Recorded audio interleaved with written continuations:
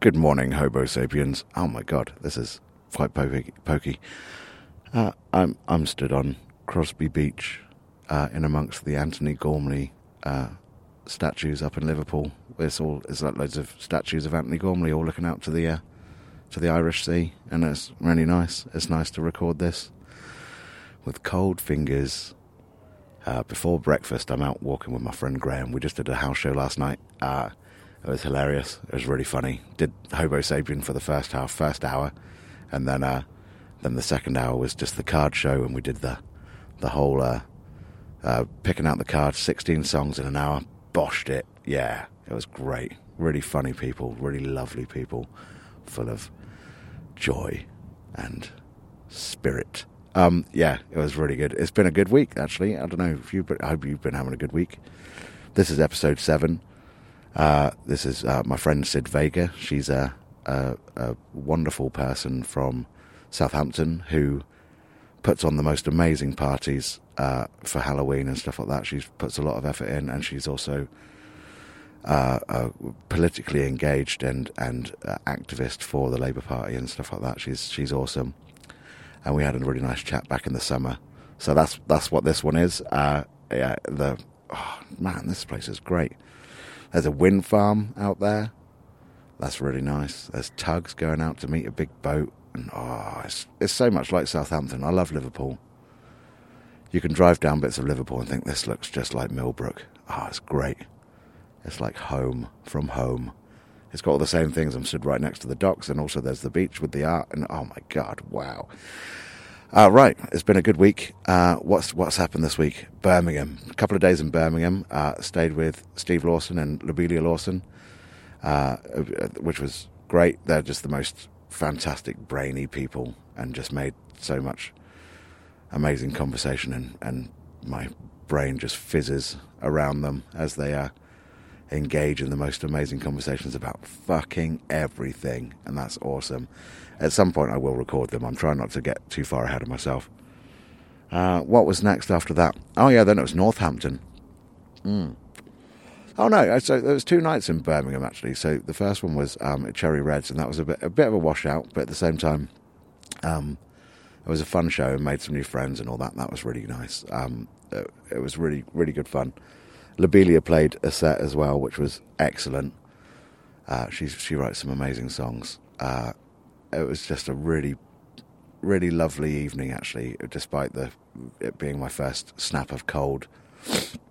And yeah, and then we did that, and then the Thursday was at a place called So-Called Studios, or SoCar Live, which is the place we all need in Southampton.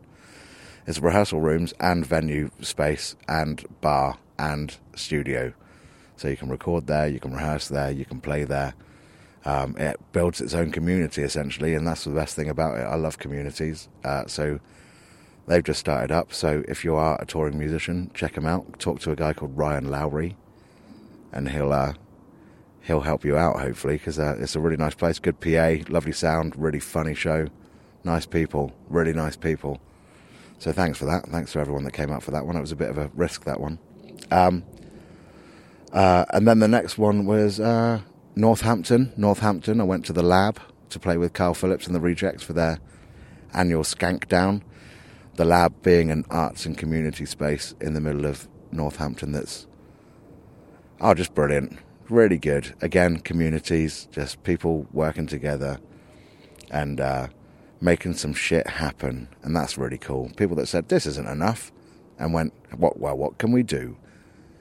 I like that. And then it was a long drive up to Liverpool. As you can hear, I haven't given up smoking. Then it was a long drive up to Liverpool. Not too bad. It was all right, actually. It was a couple of podcasts in. Yeah, drive up to Liverpool, got to Graham's house, and we had the house show last night. It was fantastic. Really good. I'm getting hungry now, though. It's getting cold.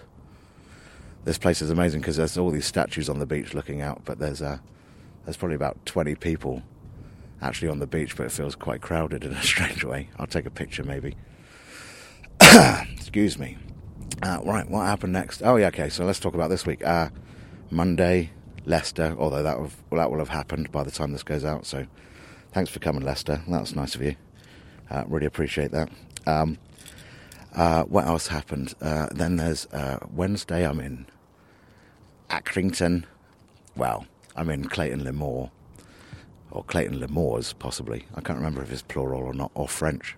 Up in Lancashire, that's going to be good. Pangenics Acoustic Club with a special guest, Grant Sharkey. Excited for that. Really excited to see my friend Zero again. And all the good people are there. And then it's on to... Is it Huddersfield next on the Thursday? Yeah, Huddersfield on the Thursday. Playing Coffee Evolution, which is full of friends as well. Really nice people. Oh, man, it's just... this is a great little bit. I love this bit of the tour. When you just realise there's so much to go and there's a bit happened already.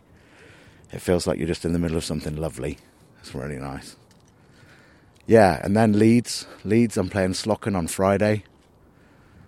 Then Saturday's my birthday, but I'll be in London. I'll go see my brother to go, and hopefully my mother, my sister-in-law, maybe my nephew as well, and go see all those people for my birthday. I turned 42, but feeling great at 42. And then, what's Sunday? Sunday's Eastbourne. Oh, Eastbourne, yeah. It's the Bluebell Roots thing, which is in this cookery school. You come along, it's free entry, I think. You come along and you put some money in the pot, you put a donation in, and then there's just like a load of roast dinners being cooked for everyone, and you play in between the songs. And I wouldn't play a dinner gig, ever. But with that one, it's fucking great. It's really good. And yeah, I've met some great people there. It's run by a lovely guy called Neil and a lovely guy called Jim, who's in a band called Milton Hyde, who, with his wife Josie, and they're really good. I hope they're playing. Actually, I really hope they're playing. If not, I shall make that happen. Yeah, that takes me to the next podcast. So let's stop talking about the next bit of gigs, which is all around the sort of southeast and all that. Yeah, this is amazing. I don't know if you can hear all the wind and stuff. It's getting super chilly, and I've deliberately not put on a big coat so that I can be ready for Scotland when I get up to Scotland. I'm doing my best to try and acclimatise myself so I can always be cold wherever.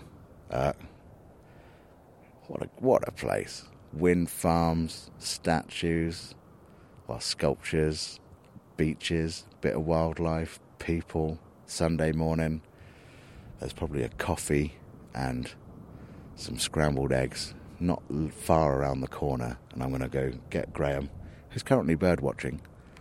I'm going to go get Graham and I'm going to buy him some breakfast. So this is episode 7 with my wonderful friend Sid Vega. The word is parties.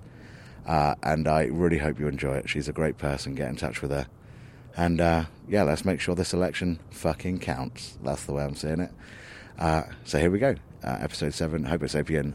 Wait, is that episode 7? It's episode 8, isn't it? I've recorded all this and it's episode 8. I'll try and edit in an 8. No, I won't at all. Let's face it. I'm all about the honesty. This is episode 8 of Homo Sapien with Sid Vega. Sid Vega.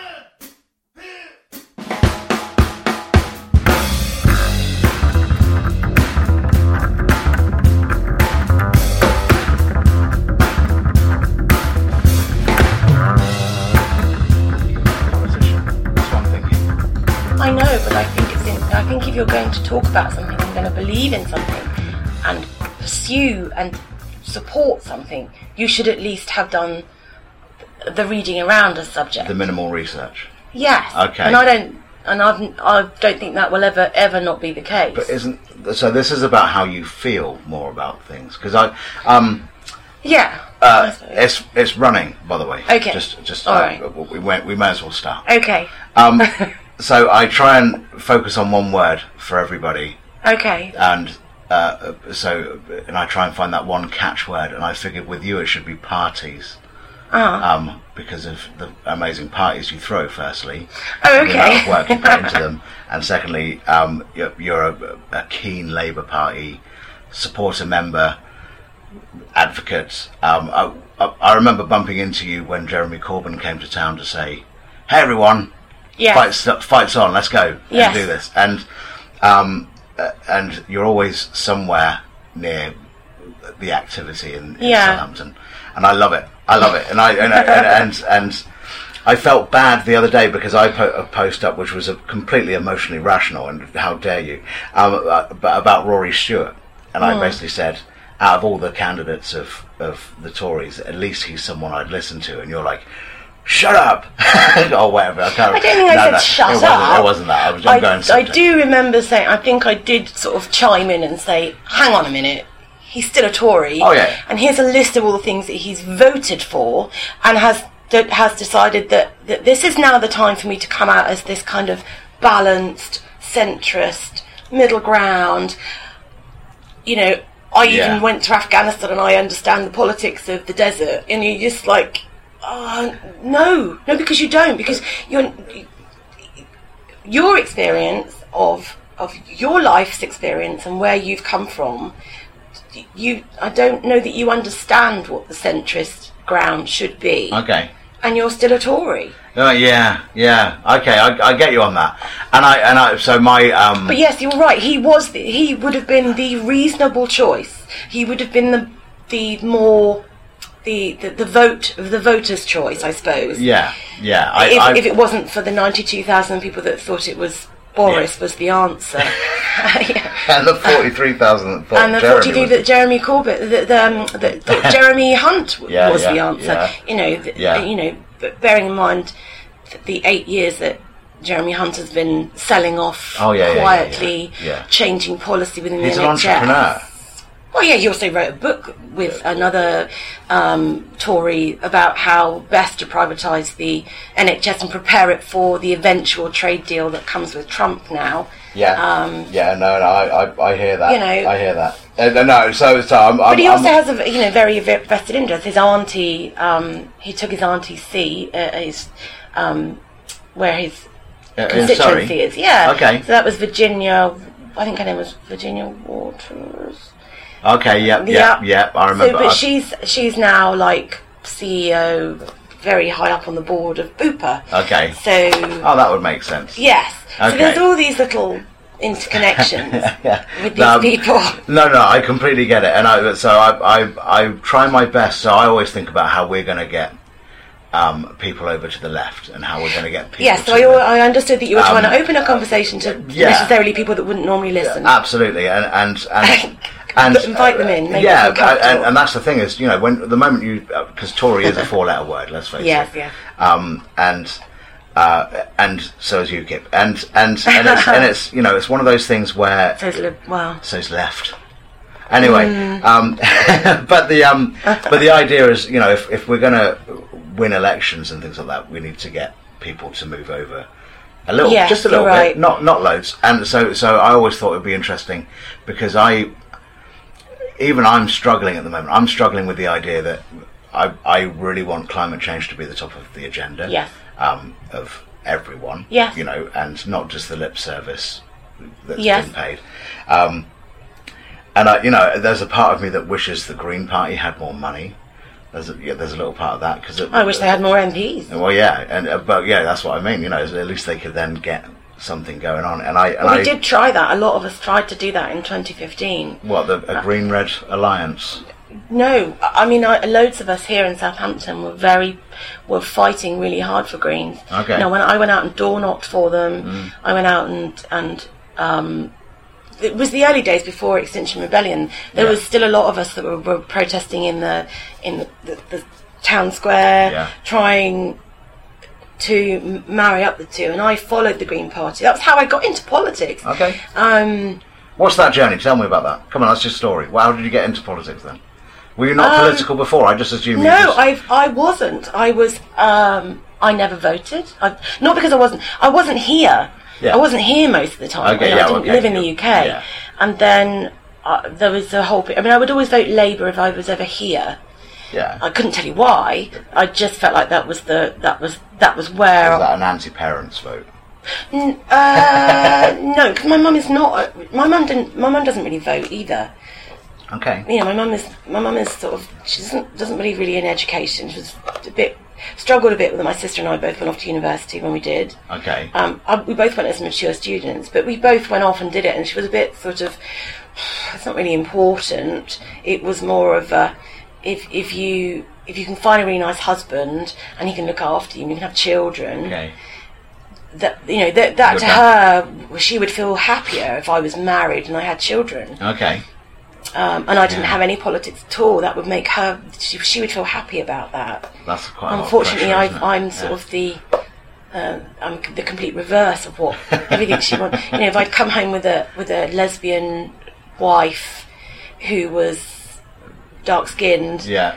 That would have been, and he was in the army, that probably would have sent her over the edge. Okay. So she's got, you know, and she often will have conversations with me where it starts out with, I'm not a racist, but. Okay. All so right. we'll often have very interesting conversations around the dinner table. I always find that I used to be that person where if someone would say that, I would go, oh, God, they're a racist. Now I've realised there's there's different degrees of racism. Different degrees of racism. I think there's a racist and then there's an ignorant person. Yes, yeah. Who hasn't thought it through. Yes, absolutely. Or they haven't questioned the culture around them. Or the validity of absolutely. And it's easy to put people in the space of other, isn't it? That's the thing. It's really easy to, you know, especially with skin colour. It's, you know, it's like, oh well, they must have a completely different life from me. Yeah, but I mean, where we've lived, where we've grown up, and the fact that our histories are whitewashed the way they are. Yeah. I mean, they're even female washed. Yeah, most of our histories. Totally. Women didn't exist until 1982. Well, we didn't do anything. I don't know how we've been procreating, but apparently we've been doing that very quietly. Yeah, absolutely. Quite right too. What a noise.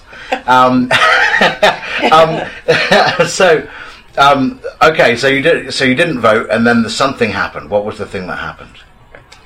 Well, I started looking at Bennett from Green Party. Okay. I stumbled across Natalie Bennett, yeah. and Lucas, and I thought, gosh, they're really, these guys. It was the anti-nuclear, anti-fracking, a consideration and understanding of our environment, of the planet that we live on, the fact that this is our home. Yeah. I've always been a bit of. I've never had a garden of my own. This is my first house where I've had my first garden, and I'm very proud of it. and I've lived on a small holding, which is like a small farm. So I've always been conscious, you know, giving up meat, and I try to make, you know, conscious decisions. And so they talked a language that was about. They started down the route of equality as well. They started down the route of fairness. They started down the route of regulation, but looking after people, and that in order to look after the environment, we've got to look after the people in the environment. Yeah. And they, in the process of being looked after, will find that there is more time to be more just conserving and it is about caring. Time. Yes. It's about time. If we give people time to be nicer or to just be relaxed, then you can actually more considered. Yeah, you can give them change alternatives. Society. I always use climate change as my argument when I'm talking with someone from the right, you know, because capitalism essentially has done this at the expense of the planet. Well, I think there was a very famous capitalist who said that that it was not our job as human beings to protect the planet. It was merely the capitalism had to be how we use the resources best to our ability. Once they ran out, well, fuck them, we'll find something else. Yeah. And I don't know who it is. I can't. Let's just say it was Richard Branson. There's no fact checking on that. Well, no, there isn't. I don't like him anyway. No. So definitely Tim Martin. Anyway, yeah. Okay. So that's how it happened. And then you start digging around on YouTube, and I mean, my Facebook up until sort of 2015 really didn't have anything on it political at all. Yeah. I didn't photograph my food either, and I'm not really big on taking selfies because they always look, you know, like I've got 4 chins and possibly a tail. So not going there. It's fine. But it evolved from there. Okay. And then in 2015, I voted Green because I thought that was my heart voting. Yeah. As much as my head, but it was I felt really strongly about it. Yeah. And I felt like I was definitely in a bubble on Facebook with all of the people that I'm friends with, all talking about Green and da-da-da-da. Yeah. And I really thought, wow, on this crest of a wave, we're going to get all these Green MPs and it's going to be fucking brilliant. Yeah, yeah. And of course the result came in and we had a Tory government because what we had essentially done is we'd split the vote. Yeah. You know, I didn't want to vote Labour because I'd suddenly become familiar with George Galloway. Okay. And the plight of the Palestinian people and also the Iraq War. So I felt uncomfortable voting Labour because a hangover. There was a definite thing. And I'd also read a paper that to do with the universal credit and how the rollout of the benefit changes was partially written by Yvette Cooper. Okay. All right. So that, who's married to Ed Balls, who was a bit of a dick, generally, politically. A little bit, yeah. So all of that culminated in, fuck, what am I going to do now? Yeah. Because we're never going to get Green MPs all over the place. Or I don't think we are. Not in. And then that's when I started looking at the two-party system. Yeah, and that we are very much in a. We may not be with the coming of Brexit, but then we may also not be a United Kingdom anymore. No. So. No, we're almost. We're in uncharted territory. Yeah, totally but not in wartime. No, and that's the hard part. That's how I'm feeling about it. There's a part of me now that kind of looks at all of this and I think, well, maybe it's time for a coup of some sort, or proportional representation, or do we go down, or we're about to go down the road of, Trump, where will there be an election in 2020? I think there's some Democrats who think there might not be. I have faith in Parliament. I have faith in Parliament, regardless of how it's made up. Yeah. I still believe it's there to do a job that is to essentially stop dictatorship. And no matter who you can say is in government, if they haven't got the majority, they can't win. They can't do it. Yeah. Okay. So I do believe in that safety net. I think it's also going to cause people frustration. And now you have the extra voice of chodes like Farage, who I believe will say, Parliament's frustrating the will of the people, and you go, well, the will of the people never dictated this country. No. Has never done that at all. No. If you think about it, the will of the people is unless there's a disaster, it takes, a slag heap to fall on a school to make safety regulations to happen, and stuff like that, and unless there's a disaster, and we're looking at Grenfell hopefully coming up with something, in terms of at least some sort of system. Well, the fact that nobody's been arrested and there are over 300 buildings that still have that. That flame retardant. There's all that. Don't get me wrong. I wasn't expecting the Conservative government to actually work fast on this, but the inquiry's going on, and the image is in everyone's mind. Well, they're trying to throw the fire brigade under the bridge, aren't they? Yeah. Well, that's what they try and do. No mention of the. I think they are. I mean, there are people talking about. As Loki's talking about it. Yeah. And he brings it up on a general basis, and I do believe that the Labour Party have heard, and certainly the Labour Party members. Yeah. And if you're active within your union, then the unions are very active. And I don't think the Grenfell support groups are going anywhere. No, absolutely not. And the silent marches aren't going to stop. And that I think we've hit a few little points where people aren't going to be fucked around anymore by this, and that is the will of the people. Yes, the housing policy will need to change. It's not to do with saying we want something simple to make our lives better, which is what they're claiming the will of the people. The will of the people is actually be nicer. That's all we're really asking, is to say, be kinder. These people are dead. We can't bring them back, but we can bring them justice. And we can make sure nobody else dies under those circumstances. Absolutely, and that's to save money. And that's where I think the the core of the feeling is going. And I feel like the kids are saying that as well. It's just like, just be nicer, stop being dicks. And we, they understand that party politics happens, but now that parties are breaking down into such a strange little sort of,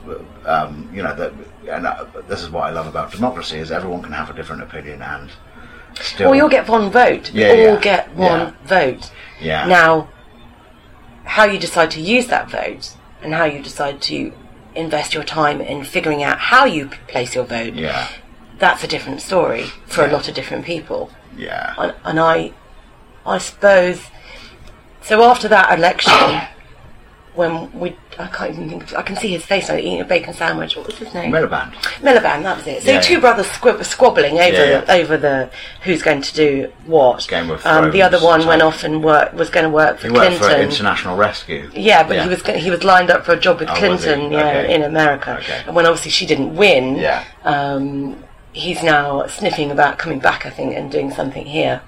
Yeah. But those people never get to swim in the shit that they create. No, of course not. And this is another reason for Tony Blair being Tony Blair. Absolutely. My fondest wish would be for him to be in The Hague, but I don't think that's going to happen because... I mean, the fact that he's Middle East peace envoy or whatever. Wow, he's just he's a go-between boy for the... But also stood on the banks of the Jordan during Rupert Murdoch's daughter's christening. Yeah. They're a lovely group of people, aren't they? They really are. Shit floats to the I don't top. believe in the Illuminati. I do believe that there is nepotism within powerful positions. That's pretty much what it is. And I think there's an unspoken rule, isn't there? They look after each other. They have each other's backs. Yeah. And they all know each other's secrets. Yeah, there's a bit of that. I always thought Peter Mandelson must have had some photographs of Tony Blair. There was no reason why Mandelson should be in the government for so long. Yeah, it must have been when. Well, I think they know where all the skeletons are, I suspect that there's lots of them that have done that. So I became political around that time because it was literally the death of David Kelly.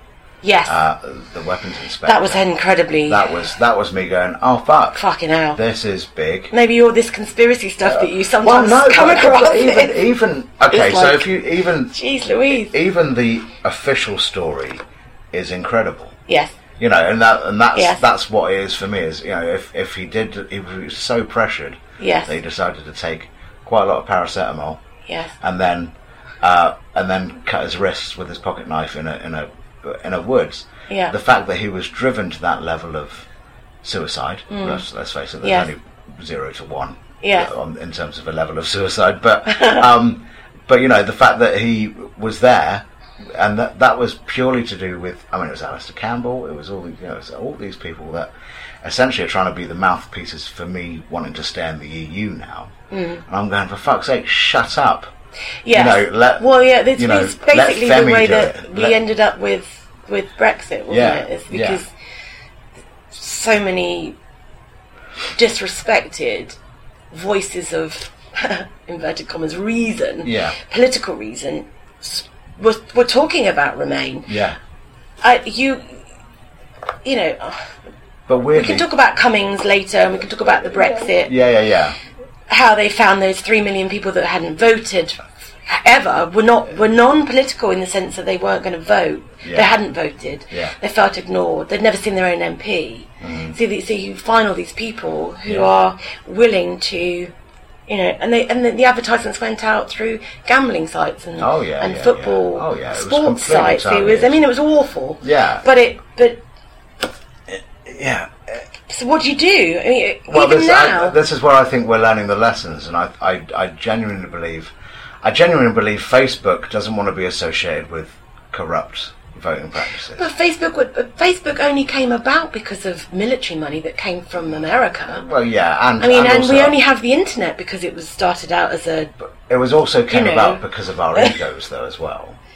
Let's face it. It was about friends. It was about showing people. Well, it's connecting us. Even now, I think he sometimes believes what he says, that Facebook is about connecting people. Well, I still kind of get that. Because what he's trying to do is make it something where it doesn't.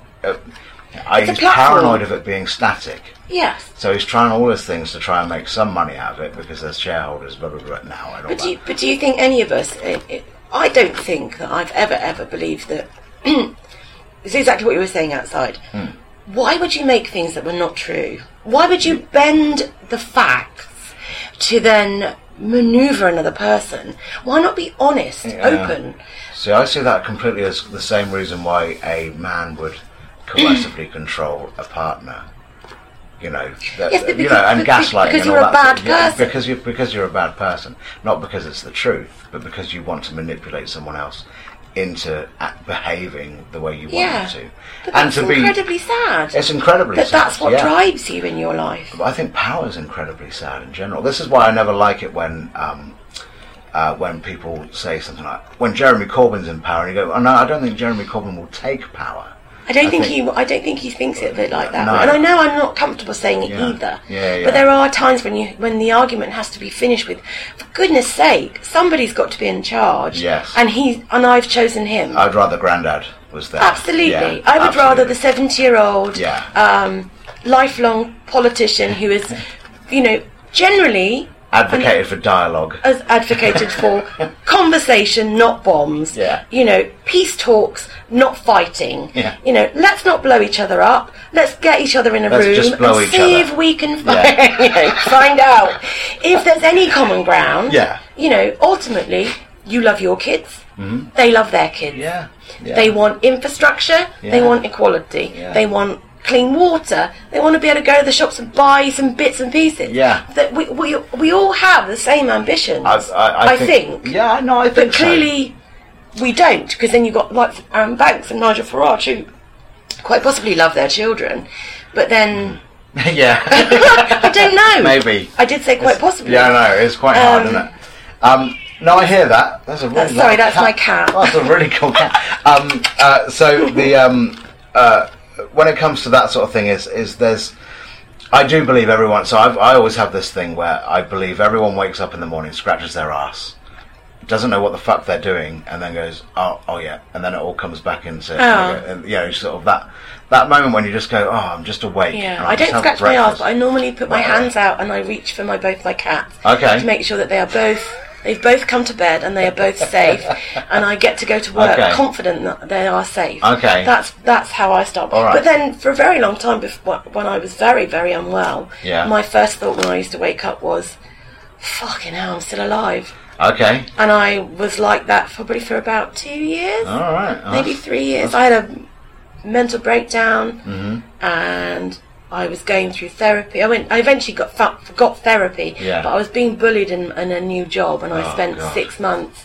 being just mentally harassed by most of the people who worked there, because it was a charity. Okay. And they brought me in as a county fundraiser, and I had all my experience and I had all my plans.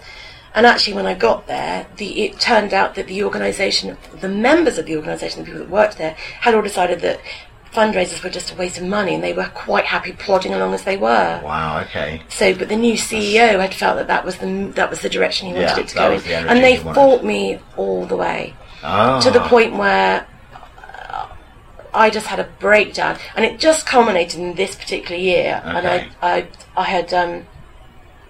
I'd left university, I'd gone and got my degree. I hadn't enjoyed university as much as I thought I would. Okay.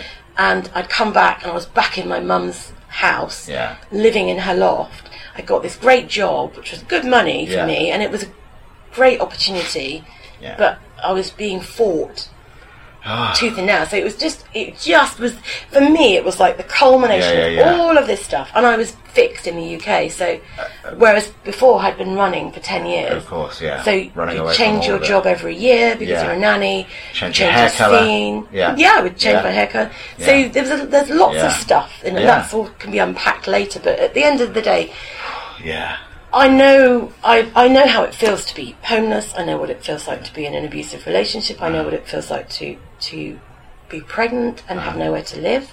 I can understand all of these things, and I've been in a lot of these situations, and I think that makes possibly me more emphatic than some other people. Okay. Because I can understand. It's raw, the pain and the feelings of desperation, and I've been there, so I know, and I'm still here to to tell the tale. I'm very glad. Yes, as am I. But that's so. What I find really interesting there, and it's, I mean, obviously it doesn't boil down to one sentence, but the thing that fascinates me is the fact that you've probably seen some of the worst parts of humanity in terms of how you're treated in a situation, prejudice, blah blah blah blah, yep. all of this stuff, and yet you still advocate for treating people nicely. You're not fighting back against this, although maybe you are. This might be the thing to do with Tories, because I think the most important. I believe that I've been given the body that I've got, the brain that I've got, and a level of my life experiences. There's got to be a reason for it. Just can't be shit for no reason. Yeah. There's that shit happens to us all, and I have by no means had the worst stuff happen to me. But I feel a sense of responsibility. Yeah. I don't know why, and I can't shake it off. If I could go back to the non-political ignorance that I had post 2015, I was much more calmer then, and I was much more probably sort of introverted and focused on making my space safe and enjoying my life. I think I've always been aware of interconnectedness, and that there's the way that people are and the way that the world works is it's a prism, and it, depending on where you look at it and which light you depends on what you'll see. But we're all interconnected, and that's the thing. Okay. Once I'd got well, I started going out and spending more time with my friendship group, who consistently. I've grown those friends, and I've met more people, and I've become more involved. Yeah. But I mean, Natalie was a consistent. She's known me for 25 years. Yeah. So she knew me when I was at my darkest. Okay. And she, came and sat with me, and I just cried in my pajamas. I had a wash for 3 days. I must have stunk, but she just sat and held my hand, and would always say to me that before you do anything, just call me. Okay. And this was back when we had mobile phones with these little tiny plastic bricks, and I had to lean out of the top of the roof to get a bar so I could get a message out that might take half an hour to get to Nat. So she gives you a buffer. So she's been critical to me in my life, and she is very political, and she's extremely well read. I mean, she's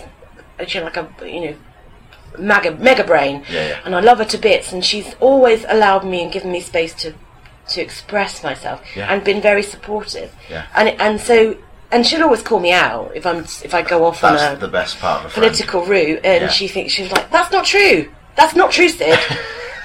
That really is not true. And then I'll go, oh right, okay, how do I find out what the truth is? And she's like, right, go and do this, read that, look at this. And that's great, but I want to know, and I want to know if I'm wrong. I want to know if I'm being a twat. Well, yeah, it's absolutely. We had a discussion. I don't always know. Started this, where you were like, I just don't want to be a twat. So tell me. I don't want to be a twat. I really don't want to. We have agreed, and I think we have.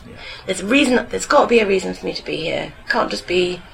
Okay. To enjoy it. Well, no, I get that. I also think that society is very much geared. If you watch the TV. A lot, or your adverts or whatever, you'll realise that the whole world's being sold to you as one endless party where your dog never shits, and and your kids will always be perfect, or they'll be cute if they're imperfect, and and whatever that means, and and there's this like 24-hour party that you're always invited to, where there's no live music, it's just DJs, and if you sort of believe this world that is completely false, that is being sold to everyone and being sort of transmitted to everyone. Yeah, exactly. The emotional, the emotional retardation. It's really not real. A lot of this stuff is insane. The sort of, you don't love me, I'll kill myself. That's in TVs. And it's just pervasive. That's coercive. That is coercive. But I mean, that's how dramas work. That's what they sort of. Rather than people going, I think we should break up, and they go, okay, I still like you, but okay, bye. I get that you don't want to do me anymore. And just this who is this other person? Well, yeah, but just, you know, what's the, it was the Chris Martin, Gwyneth Paltrow thing, wasn't it? I can't think of what it was. I think they just outgrew each other, didn't conscious they? Conscious uncoupling. Yeah. You know, if they said, right, we've got this new TV drama where two people break up and it's fine. They're going to have a chat about it. They're going to raise their kids. Yeah, the kids are going to be like, she's remarried now. Mum and Dad live in different places. He's having his crisis, whatever it is, midlife. Absolutely. Yeah, well, that's a different thing. But, you know, I'm saying that there's no drama in emotional and rationality, you know, emotional intelligence and rationality. Yeah. So that's not what's on the TV. No. So you have so many people sort of going... It's a disconnection from reality, isn't it? And and it's a right and wrong, good and bad. Yeah, and there isn't. That doesn't exist. No, it's a much greyer area. No. And that's sort of where I exist quite a lot. And I find it really interesting that... I try to. Yeah, but it is gorgeous. And I love that about your friends. Is, you know, there is a reality to them. And there's no bullshit whatsoever between any of you. I've come and played... This is the other part. The parties part was, you know, your party. What was it, Halloween last year? And it was just... you put so much effort into your parties, and the joy that everyone has walking through the door, like what Sid done, like that, and there's just there's brilliant, amazingly decorated, and there's so much detail all over the place. It's insane, almost to the point of mania, perhaps. Well, I'm a perfectionist. Okay. I know How long people. do you plan those things for? Oh, I plan it all the time in my head. I have a notebook, I have a folder, and I create stuff. But I'm always, wherever I am, if I pass a skip, I'll often pull over and just have a quick peek, see if there's anything I could grab out of there. So cool. Charity shops, I like to go around and spend the whole day just in and out and looking for damage, broken. I'll always ask if they've got anything in their back bin that I can have a quick look at. Brilliant. So all the really unwanted stuff. Because other people's rubbish, I can do stuff with. Fascinating. I love it. I really enjoy it. Okay, so I'm just sort of having to sort of dress into that a bit. Okay, so then it comes to. But I was thinking about your friends. That's what it is. I suppose they're my friends as well. I don't know. Of course they are. I think I know you more than everyone else. Yes. I think, you know, I played Gemma's place. Yes, you did. Once. That was fun. That was amazing as well. And we all signed to the wall, didn't we? Before they put the towers up. Oh yeah. Yeah. Oh yeah. You know, we've been to a lot of your gigs at the Alex. Yeah. I did a good collection for you. Yeah, absolutely. But you're sort of always there at the front, sort of, and you know the words a bit more than everyone. And so I think you're the face I recognise the most out of everyone. And not to say, oh God, they're all going to listen to this, aren't they? Shit. Not to say your other faces aren't recognisable. You've just been mine a bit more. Yeah. And. But I often seek you out as well to say hello. Well, there's that. But it's also, you have got such an intelligent, but also completely nihilistic group of friends or hedonistic group of friends. Yes. You know, it's like we will think hard and we will play hard. Yeah, we do. Yeah, and I think that's so brilliant. Yes. It's quite... We do. We have a very safe space with all of us. Yeah. And we really adore each other. Yeah. You go on holidays, don't you? We do. We have been on holiday before. We went together. Yeah. We're family. Mm-hmm. A lot of us have come from different types of family. Uh-huh. Most of us don't have either one or two parents still in the picture. Okay. As far as, you know, divorce, or a lot of us have had past relationships that have been not great. Rubbish, yeah. Yeah. Okay. So we've all got something that we carry with us, some harm, but it's never. We don't sit around sort of comparing scars. Oh, what about me? Yeah. Yeah, but we're all very conscious that we enjoy our lives. We appreciate each other. We look after each other. Yeah. And we really rejoice in being with each other. So we have a lot of fun. Yeah. We really, really just enjoy each other. It's so lovely. And the kids that we've got, I call them our kids. Yeah. Our kids we just adore them. They think we're bonkers, a lot of the teenagers. They think we're absolutely bonkers. But they also love to hang out with us. Yeah. So they'll often say, can we come as well? And you're like, of course you can come. Oh yeah, you get that vibe as well, for sure. I love it. I absolutely love it. Yeah. So I went and interviewed the Reverend Sue Hart from Warminster for this. And we were talking about sort of the fact that religion's bollocks, and stuff like that. And this is from her more than anything. People need something sometimes to hold on to. But the sort of the definition of a church is a group of people, essentially. It's congregation. Yeah, and in terms of it's a community of people of all different things. And I always think when I come across your friends, my friends, our friends. Yeah. It's so hard for me because our church is a festival. Yeah. So and our church has been for many, many years the one time of the year that we would always come together and shout out to Blissfields. Would be Blissfields. Now, Mel and Paul are fantastic human beings. Yeah, absolutely. And they create a safe space for bands, and they've been very supportive of lots of local bands, and that's been their thing. New music, local bands. Let's show you something you've never seen before. We're not commercial. We don't do all that stuff. Oh yeah.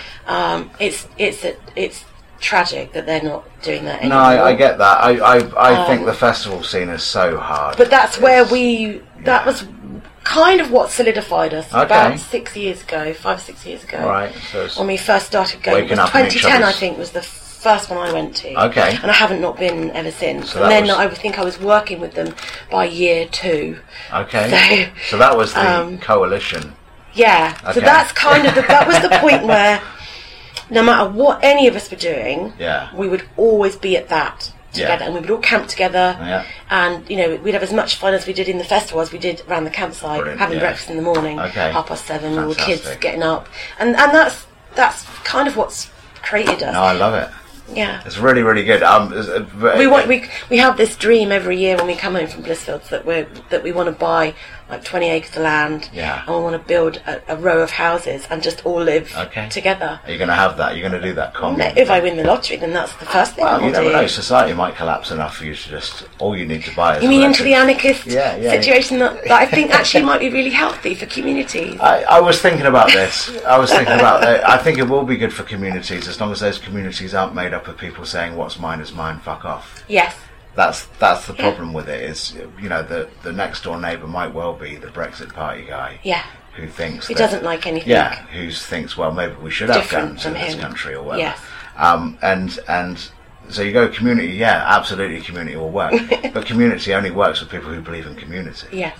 And that's again is part of that moving people across to the nicer side. I suppose it's I'm not going to say light or dark or whatever. The nicer side of life where there's less conflicts and things like that. In terms of like the left and the Green Party especially. I mean, I absolutely love the Green Party for the fact that essentially they're Labour with all the right policies and that I love. With a little bit of less of the governance kind of stuff that I think and PRs, that the Labour and the unions recognise as being integral. Absolutely. And there's the Green Party don't necessarily want to challenge a lot of the change stuff that I think that you get because you get union involvement in policy making. Absolutely, yeah. So I think that's the difference. That is a very hard part. But I would love to see. I mean, is it time for a green union? I would absolutely love it. I think they would. I think they would actually entertain it. But I mean, sort of someone who goes, right, you're a worker in the BMW plant, say, or whatever, and say, right, here's your choice of unions. You've got Unite, or you can have Unite, which is the green version of Unite. I don't know how that would work. I don't know either. I don't know. I mean, so that's the other thing is unions are really territorial. Pretty fixed. Yeah, I know. That's what I mean. I mean, their allegiances fall normally, naturally, towards not really green. If you're looking at communal GMB policies and energy, yeah. So even the rail unions, some of them are like, they challenge the whole idea of renationalisation. They do talk about it. I mean, but I think it's important to have that voice in the room. Absolutely, of course it is. But that shouldn't also be the only voice of all. Railway stuff. So no. That's always been my issue. Is there's. I just don't think they should be shareholders. I have to join the musicians union. Yeah, I just don't think they should be shareholders in as far as the infrastructure of any town, city, country should not be profitizing. Yeah, absolutely. Yeah, well, that's just goes without saying. You pay your ticket, you pay your money, and I want to pay my money towards an eco-friendly bus, and I want to pay my share towards keeping the roads nice. Absolutely. I don't want there to be, and I always, some horrible, wizened old greasy man sat in a corner raking in his shareholder profits and siphoning that money off to an account where he doesn't pay any tax. The idea of that is just absolutely, that's rape and pillage. It's also, I mean, if it comes down to, I always see it as, when they say, we're going to send some people to dig wells in Africa or whatever, when they say the bollocks about Africa. Well, philanthropy is... and you go, okay, right, and then someone digs a well, and then someone stands outside the well with a gun saying, it's going to cost you a little bit of money to use this well, by the way. Well, that's what I've always seen it as, is it's poverty, isn't it? Yeah. That's poverty. Yeah. And that's lack of infrastructure, but it's also realising. But there's always a greedy white person generally behind all of these things. Yeah. And I hate to say it. No.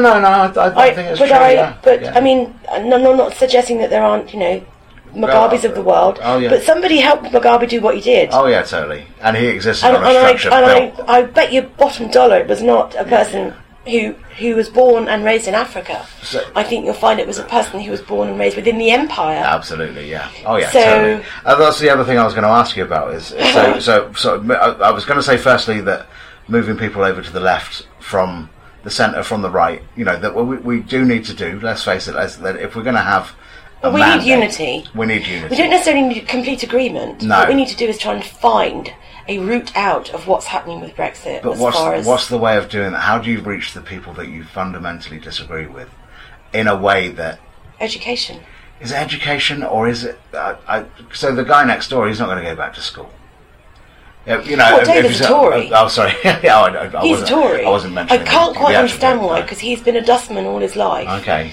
He worked for the council. So his money comes through government. Well, he's on a government pension, but so I don't understand it. Okay. He's a Tory. Okay. He and his wife are Tories. But like you say, is community the thing that will help bring through rather than education? If you say cook some food and got some people yes, around, I think so you make a very good point. So the learned experience. So engaging within your community, working with somebody who is homeless. Yeah. Or someone who is working within the sex industry, or working with a group of women who are refugees, or who, I think being exposed to the humanity of another person and somebody who you perhaps cannot find anything in common with. Yeah. And you are forced into a situation where you have to work with that person. You have to communicate with them. You have to have an exchange. Yeah. More often than not, you'll find yourself realizing that actually there's not that the things that divide us don't amount to as many as the things that make us very similar. Absolutely, yeah. Aspirations are the same. That they will love their kids. So they all want peace. This is my thing: is when you point the finger at a Tory, someone who votes Tory, and say you're a Tory, they're going to go, "Well, I am actually," and probably stay that way. Whereas if you say, you don't have to be a Tory. Yeah, that's very true. And that's... Maybe I need to change the way I always think that's part of it, to say you are a flexible, intelligent human being. So obviously I have my stage. But being able to ask a person why they like the Tories, and then the answer being, I've always voted Tory, that's what my parents voted for. Yeah, I know. Where do you go from there? I mean, I know I went to, here's a website... Yeah. You can read the policies. Yeah. And it's a blind choice based on what you believe in. Absolutely, yeah. And then it'll give you a result at the end. No. And his result came out as Lib Dem, Labour, very close. Absolutely. And Green Party, very close. Oh, yeah. There wasn't a lot to divide. You'd find most but he people wasn't a Tory, but he still voted Tory. It's so weird, isn't it? Yeah. But that's again to do with indoctrination of, Well, that was like the culture of his family. That was who his parents voted for. That was who he was going to vote for. Yeah, but people don't change. And his wife didn't like Jeremy Corbyn. Okay. I couldn't understand why, and he couldn't tell me why. No. She hadn't verbalised to him why she hates him. That's the hard thing. I always think it's interesting when.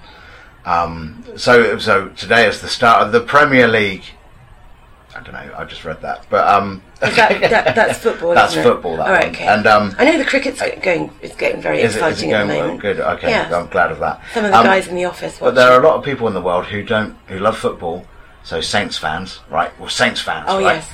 They won't change their team if another team comes along and says, "Oh, we'd like to do that a bit better. We'd like to sell a cheaper shirt." Or we'll have a cheaper season ticket, so come to us. There's no competition. That's tribalism. Yeah, that's tribalism. Yeah. So is that the same for people that vote Tory all their lives? I think so. Is that okay? Yeah. Yes. So we need to. But there's also this thing about that the Tories are better for the economy. Yeah. But the economy is not better for people's mouths and bodies. But well, not for hungry children or school teachers or nurses and doctors. But all of those things, it's really hard. It's really hard to talk to people about those things, or to try and change that mindset, or to try and engage with that mindset, to get it to move, or even to get it to just look at it sometimes. Because I have to be then loaded down with multiple facts. Yes. Facts of which I'm not necessarily familiar with. That's why I think it's a case of actions over words. I think. Well, I'd like to see them all working in soup kitchens. I'd like to see them. Yeah. I'd like to see them engaging with their community. Sound like Priti Patel. Sorry. I'd love to see them all working in soup kitchens. Yes. Okay. Yes. Whilst we starve the Irish. Exactly. No, with absolutely no sensitivity to anything to do with potato famine. Absolutely none whatsoever. We're not even going to think about that. I don't think she even learned about it. No, I expect she didn't. She's a nightmare, but hopefully not for long.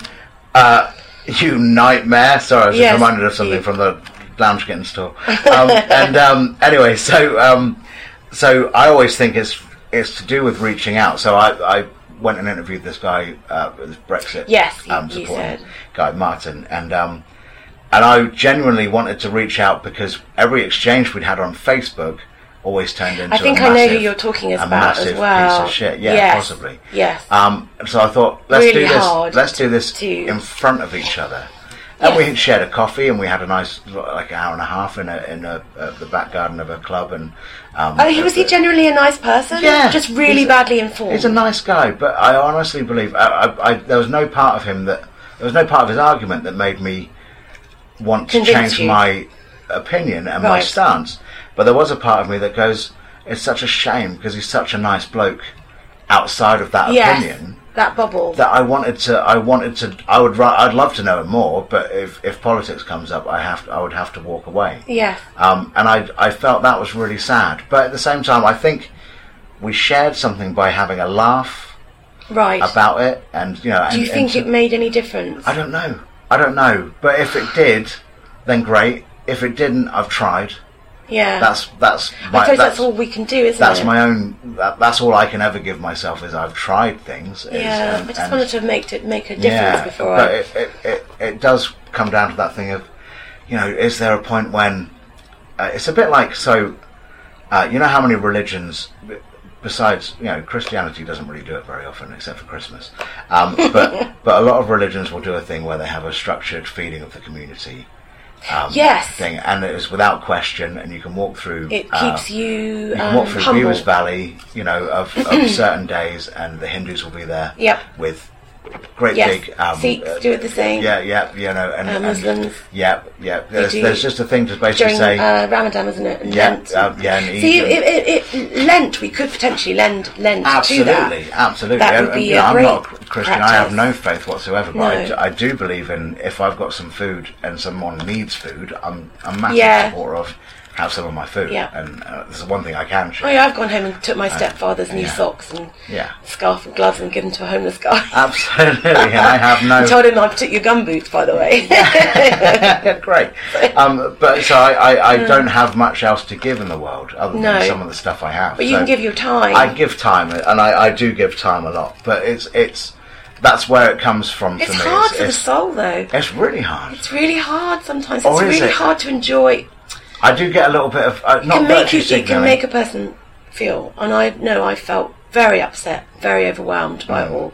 But it can also make you feel very sorry for what you've got, in the sense that you feel like I feel no guilt. I shouldn't really be enjoying this. I don't have very much. God, anyway. it's all right for me. I can come home and I can take my shoes off and I can sit in the warm and I can watch a bit of telly and can give back. I take a I work for it, but at the same time, of course, I take a feeling of how comfortable are you allowed to be for how long? Well, no, I honestly take a feeling. So I was sat with someone a little while ago, and we were talking about how quickly she fell into homelessness. I was giving her a little bit of money. And we're a salary. Yeah. And I lost my job tomorrow. It's a bad month's pay. Yeah. It's a bad relationship. Whatever. We don't have. You're supposed to have 6 months saved, don't you? Yeah. And no one I know. I can't save 6 months for food shopping. I don't even know what I make in 6 months because I haven't made it yet. So when it comes to that, and you realise how precarious it all is, a lot of this. Again, it's that thing of what you've been sold is, this dry, comfortable, hygienic space that you live in where everything is fine and it can be solved with various sprays and wipes your skin toner will save your life, that sort of thing, and then you realise that it wasn't the skin toner; it was literally to do with it was your boss that was a dick, and and then payroll didn't happen, but whatever, and you realise that how precarious it is for so many people, and for so many people I know, and I realise all I can do is basically be prepared, not for my own precariousness, because I've actually put myself in a position of. Yeah. I don't have enough stuff to feel like I'm ever comfortable. No. So I'm comfortable with that. Yes. That's sort of how it gets to for me. But you realise that there are people who are just there's a security network there, isn't there? Yeah. It's a security blanket. Absolutely. There. But it doesn't matter if I lose it because I've got it's a necessity for what I do as well, though. I'll manage. I don't need a house. Because I can't take that to all the gigs. I didn't for a long time. Yeah, and so I'm very comfortable with where I am and who I am in any situation. And I think that's where our tribe especially exists very well, is the fact that if one of us suffers, the rest of us will come with us. We'll help. Yeah, we've got this, we've got that. You've got to do it delicately, though. You've got to let a person... Absolutely, you have to let some people fail, for sure. And I think that's part of it. But it's one of those things of that feeling of what's mine isn't mine, so I can share it quite happily. Yeah. And I don't know quite where that came from. I was giving time and seeing this woman, and we were sat in the Asda in Southampton, actually, in that bit by the lifts, and I didn't have anywhere to be, so I sat down and I had a chat, and that was it. And I found it. Billy Connolly's really good at sort of giving that a sense of what the fuck. Okay. About that, because he would talk about that you give donations and stuff, and people would say, "I'm not giving him £1. He's a drug addict. He's going to do drugs, or he's going to smoke." Yeah. And he was like, "For fuck's sake! If you had nowhere to live and you didn't know where your next meal was coming from, you'd want a fucking cigarette, or you might want to get high so you could forget about the reality of your life for a couple of hours." Off, It's like. So, I was in Shrewsbury. People are really quick to judge. We've already done nearly an hour, didn't we? Have we? Yeah, it's the same. You want to talk about Jeremy Corbyn? One? I don't like him. No. Why not? But that's okay. It's okay. We're talking about socialism, and I like that. So I was in Shrewsbury, and I was there for one night.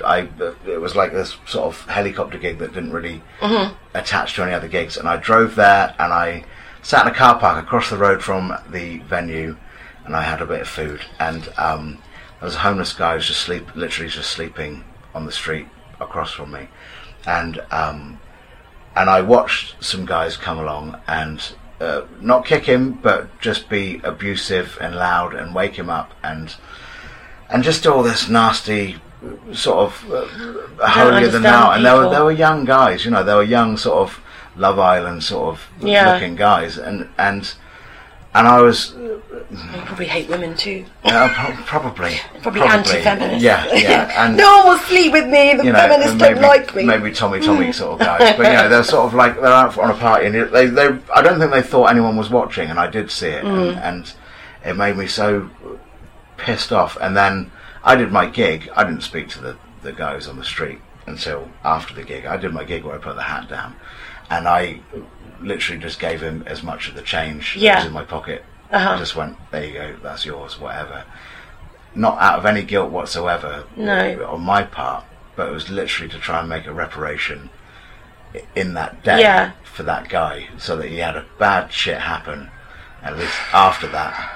Here's another example of humans. I can't necessarily afford to give everyone I meet all of that money, but at the same time I thought, fuck this guy, he's having a shit and he time. didn't respond, he didn't retaliate to those guys, he literally just took it, because that's the way it had to be on the street, and it's like, fuck that.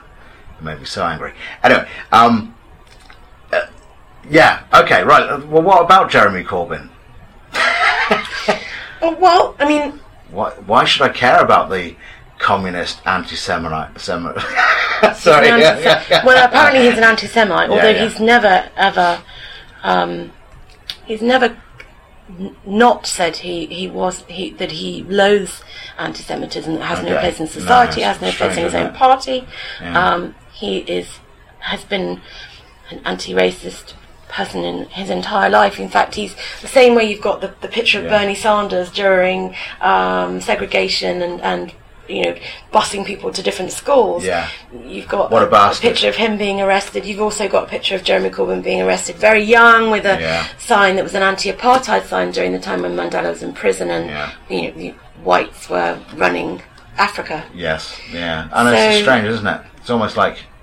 Well, I think that look, the Labour Party changed at the point when Tony Blair and the whole mechanism of the Labour Party was changed. I came to it differently. When that election happened and the Tories got in, I was like, fuck, I've done something really stupid now. I've voted Green and I should have fucking voted Labour, and it's my fault that this Tory government's in place. Okay. Now I think that may be where it really started. That was the catalyst for me. That was the point of no return. Yeah. I was like, fuck, you had a responsibility and now people are going to suffer because you were making a fanciful choice to go Green. And that's kind of how I felt. That way. It's how I felt. Yeah, okay. It's how I really felt about it. Yeah. But okay. Then he stood. So he stood down. Yeah. Miliband stood down, and then there was leadership elections. Yeah. And I wasn't paying much attention. Okay. In that time, I felt like I was politically homeless. Okay. How funny that we should have centrist neighbours now saying they're politically homeless. Yeah. I felt politically homeless because I didn't feel like I could throw my support behind the Greens because I wanted change. And I know that we are now at that point. I recognise that we're in a two-party situation, or a coalition, which is what happened. So I then started looking around, and I heard, I don't know how it came across my desk, but I had started watching YouTube and was watching lots of political debates, and I was trying to learn as much as I could whilst I was doing my boring job, data entry, blah blah, and I was cleansing out systems that I was working on at the NHS. And that was quite monotonous, but you have to be focused. But I find it really hard to listen to the people in the office. Yeah. So having someone talking about politics in my ear was the way to go. Okay.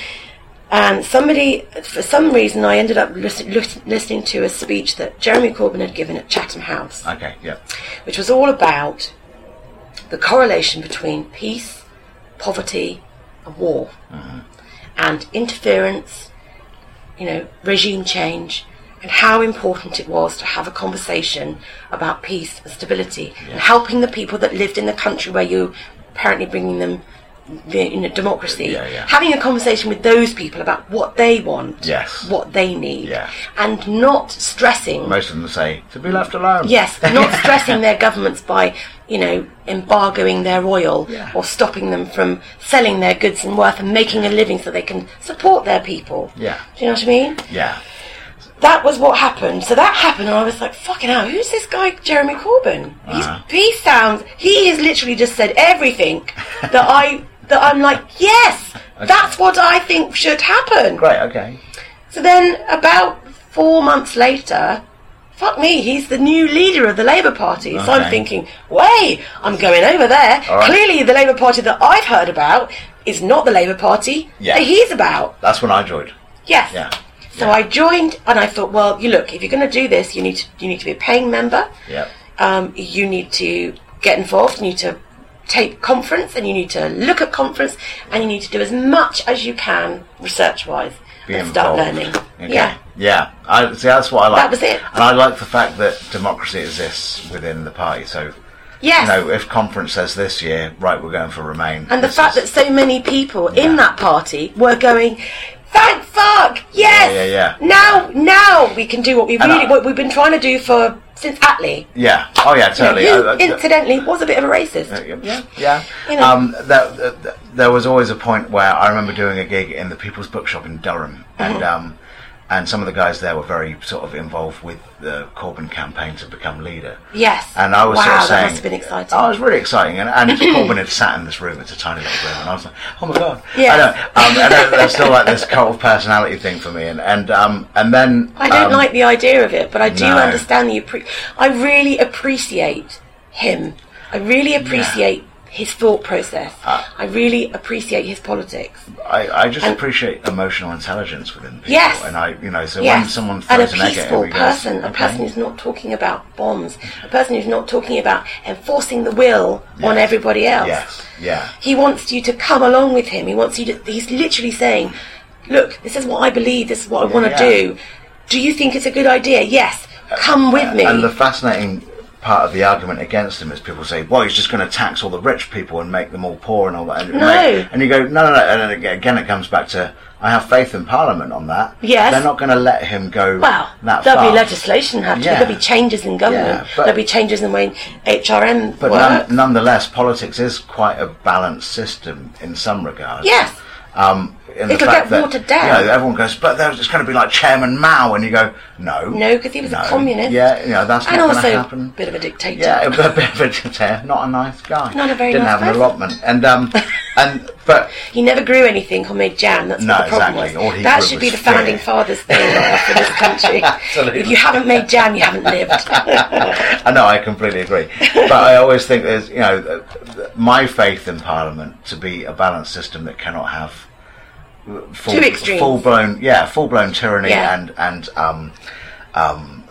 dictatorship as such. Which is what we've got. Absolutely. But also the same fear that the right have of Corbyn is, you go, well, there's the same reason why we have the Boris same fear of Johnson Nigel Farage and Doris Johnson. Yeah, because Doris, whatever.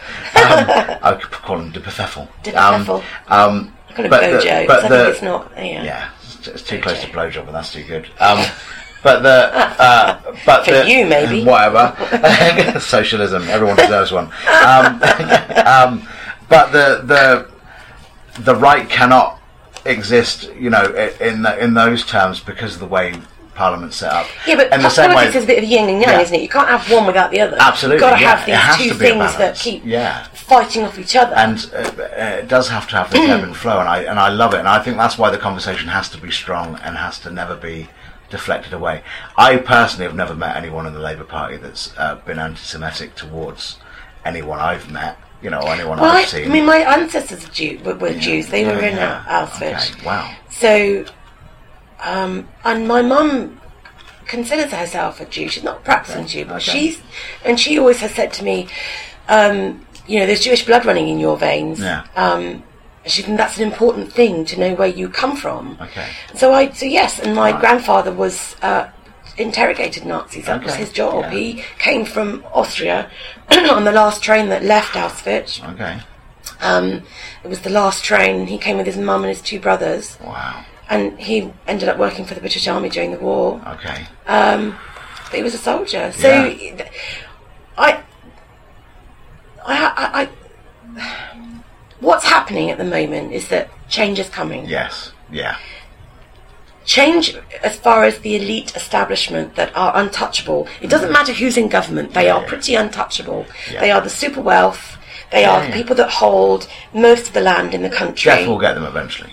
That's it doesn't, because they've always got fucking children. I know, but who they indoctrinate into the belief system. The one thing confidence I have about Murdoch is his kids aren't Murdoch. James is close, but the rest are all like, fuck you, Dad. Good. Well, then that's great, because, I'm going to tell you a really funny thing now. Go on. Okay. So years and years ago, I used to go and see a spiritualist. Okay. And I used to go when I was obviously in that, I was in a hard place. Yeah, yeah. I was looking for answers. I was trying to find out whether or not she could tell me whether or not I should be dead or not. Okay. Whether or not it's worth to keep going. And obviously the thing that she was saying to me was, well, of course it's worth keep going. You know, you must keep going. I know, sorry. You must keep going. Yeah, you are paying. I never paid her, actually. Okay. She never asked for money. Have you got any curses on you now? No, actually. Well, she knew my mum, and my mum had helped her out in a couple of times when her husband was dying of cancer. Right. Okay. So she had said to my mum, if your daughter ever wants to come and speak to me, she can. Right. Now I did that. That was how I did it. And we ended up not talking about me. Yeah. She had just said to me, there is a purpose for everybody. Everybody has their journey, and it's not always easy, but you are here, and that's what counts. And I remember thinking, right, okay, then that's fine. Yeah. And she had talked to me about children, generations, what's coming next. And she said, you are in a very difficult situation at the moment. It's because the planet and the way that we look at things is changing. You know, religion is falling away, and people are looking now for meaning and where they are, where they can become part of something and what their purpose is. She said, but you guys are not the generation that are going to change this planet. There are children coming who are called the Indigo Children, and they are coming and they will change the planet. Okay. They will recognise the planet, the desire to look after it, and the need to be one with nature and really be in touch. She said, but they will not be the children that will save the planet. Yeah. And I was like, okay, right. She said, it could be the Crystal Children, who are completely clear children. Okay. They will come and they will then finish the job that the Indigo Children have started. Okay. Now we're in the point where the Crystal Children are being built. Sorry, born. Whatever. Yeah. Okay.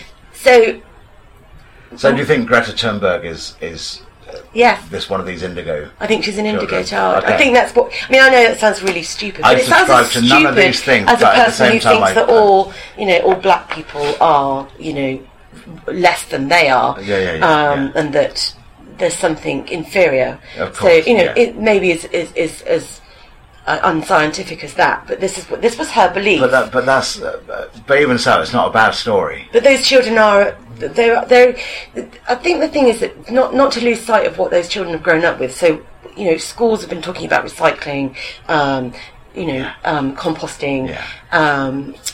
There are no more circuses with animals generally. Absolutely, yeah. There's a lot more talk about permaculture, everything. Absolutely, looking after, caring for creatures, not eating meat, moving away from farming on a massive scale.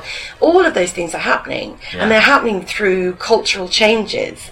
And it's almost like the religion that we're now giving to our children is to care for the planet and to make sure that we're not leaving you with a disaster. Well, that's pretty good, yeah. All right, let's just keep that going then. Let's pave the way for the but Crystal Child. There's a little tiny bit of me thinking that they are there. No. You can see it. Just with I believe that's the way generations work in general. I think there's been very few generations that have been bad. Yes. In terms of not building on the generation before them. Yes. I believe possibly the baby boomer generation have been the only generation that have done that at the moment, because they've grown up with a me thing, and they had everything. They've been entitled, they kind of did. Yeah, and now they've gone, okay, we don't like that, so Brexit or whatever, and now there's responsibilities involved, and I do believe that's what's happened. But I genuinely believe that we're on a course, regardless of whether we want to be on it or not, to sort this out or die. Yeah. And that's it. Yeah. Thanks for talking to me. That's all right. That's an hour and 10 minutes. We didn't talk about loads of stuff. I know, we should do more. Yeah. That was amazing. That was really good. Can we maybe meet up after Christmas? Yeah, totally. And let's see where we are after Brexit. Yeah, all right, yeah. You're not having a Halloween party, are you? I'm not, but... I am. Are you? In Bournemouth. Are you? Yeah, well, we've got a gig booked. Should I bring the crew? We've got a big gig booked for October the 31st, Halloween Day. And Brexit Day. In an anarchist pub, where we're all going to dress up as Tories. Oh no. Or Brexiteers. Well, that's the worst thing that could happen on Halloween. I want to dress as Jeremy Corbyn. Can I come as Jeremy Corbyn? A flowing gown of white light. I was thinking about a unicorn and a white beard. Shooting rainbows out of my arms. Yes, come to it. It'll be amazing. Okay. There's a place called it's called the Firkin Shed in Bournemouth. It's right near the station. Awesome. So that was Sid Vega and I talking. Obviously, I didn't listen to that. I'm still on the beach. I'm just walking up to Graham and finding out what he saw. He'll probably say some sort of birds' real names and stuff like that. But to me, they're just birds. I'm all right with them. I don't need to give them names. I hope you enjoyed that, and I hope you have a fantastic week. Get in touch with whatever you're doing, and maybe we'll get you on the show at some point. You right, Graham? I'm fine, thanks, Graham. Yeah, cool. Did you see any birds? Yes. What? Nothing very exciting. Okay, all right. Well, let's go find some baps. Let's go find some eggs. Let's do that. Right, off to breakfast. Should I play a song at the end of this, Graham? Yeah, go on. Do you think of a song? Okay. What's your favourite? My favourite? I don't know. I'm crap at favourites. He doesn't have favourites because he's a socialist. They all count. Everyone counts, even the ones he doesn't like. They still belong in the repertoire. That's the way it works. It's going to be Grow, actually. That song's going to be Grow.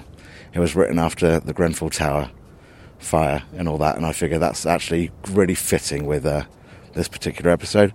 So thanks for listening, and see you next time.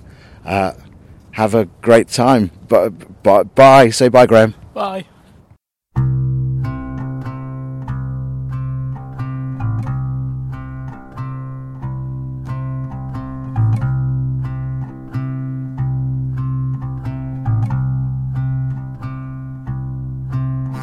Atoms collide, ourselves divide, just like they've always done. A spark, a life, we multiply. This ride has just begun. And here at the end of a line that stretches back through all time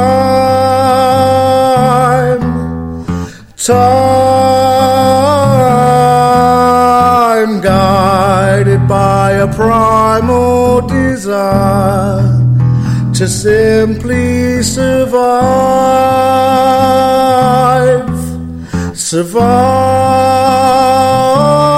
You can't keep it down, you know. It grows.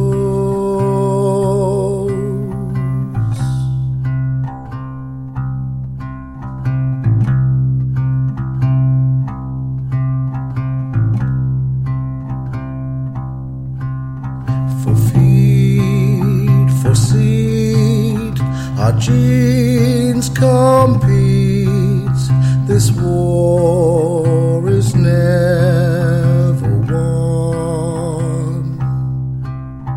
Numbers increase for reason and peace. Our mass as one, we're strong.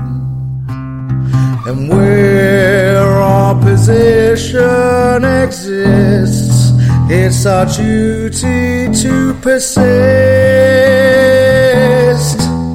resist and fight and defend till the end. Another's right to all this bliss, a wish, a kiss.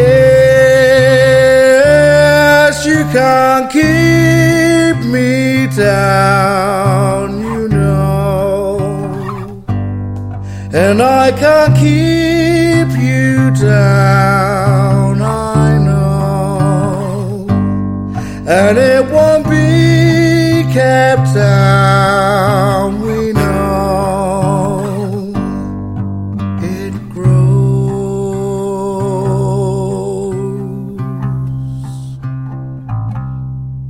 It grows.